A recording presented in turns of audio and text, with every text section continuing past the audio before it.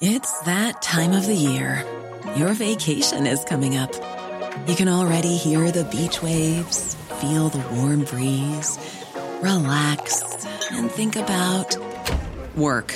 You really, really want it all to work out while you're away. Monday.com gives you and the team that peace of mind. When all work is on one platform and everyone's in sync, things just flow. Wherever you are, tap the banner to go to Monday.com.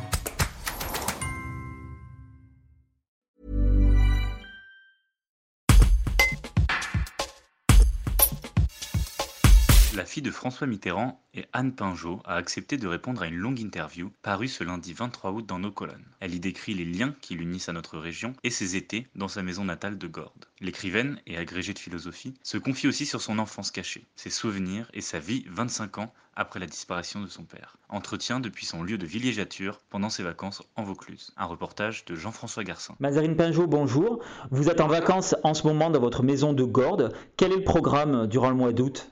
C'est assez calme, hein.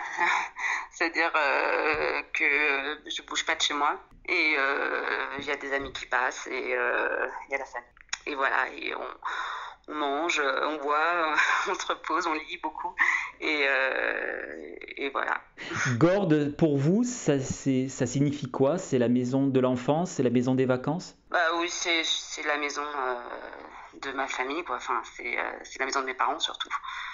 Donc c'est à la fois les vacances, mais c'est aussi le moment où on se retrouvait tous les trois, parfois avec un ami, enfin ma cousine. Mais oui, en tout cas c'est un lieu d'intimité, quoi. Vous y êtes attaché à ce lieu ? Ah oui, bien sûr, c'est mes racines. J'y suis quasiment née. Enfin d'ailleurs j'y suis née puisque je suis née à Avignon et que tout de suite après je suis venue ici. Donc oui, bien sûr que j'y suis très attachée. Quelle est votre actualité ? J'ai sorti un livre en janvier, donc pour l'instant je ne ressors rien. Donc ça s'appelait Et la peur continue. Pour l'instant je suis pas. Si remarque j'ai une petite actualité, j'ai un livre d'enfants, enfin pour enfants qui va sortir là à l'automne. Je sais pas exactement à quelle date, mais voilà, un livre pour enfants. Support comes from ServiceNow, the AI platform for business transformation.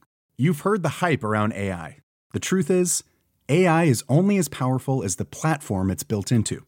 ServiceNow is the platform that puts AI to work for people across your business, removing friction and frustration for your employees, supercharging productivity for your developers, providing intelligent tools for your service agents to make customers happier. All built into a single platform you can use right now.